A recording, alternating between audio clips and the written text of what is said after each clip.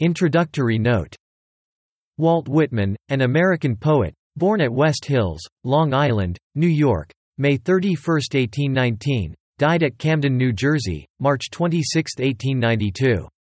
He was educated at the public schools of Brooklyn and New York, and subsequently followed various occupations, among which were those of printer, teacher, carpenter, and journalist, making in the meantime extended tours in the United States and Canada.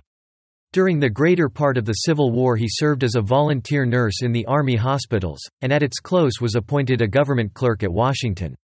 In 1873 he had a severe paralytic attack. This was followed by others, which crippled him physically, and he took up his residence at Camden, New Jersey.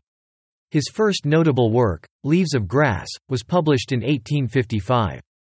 It was subsequently much enlarged by successive editions, up to 1881, when he pronounced it, now finished to the end of its opportunities and powers. Besides this, he wrote many poems for periodicals, some of which have been collected into volumes, among which are Drum Taps, 1865. Two Rivulets, 1873. Specimen Days and Collect, 1883. November Boughs, 1885. Sands at 70, 1888. Goodbye, My Fancy, 1892. And Autobiographia, 1892.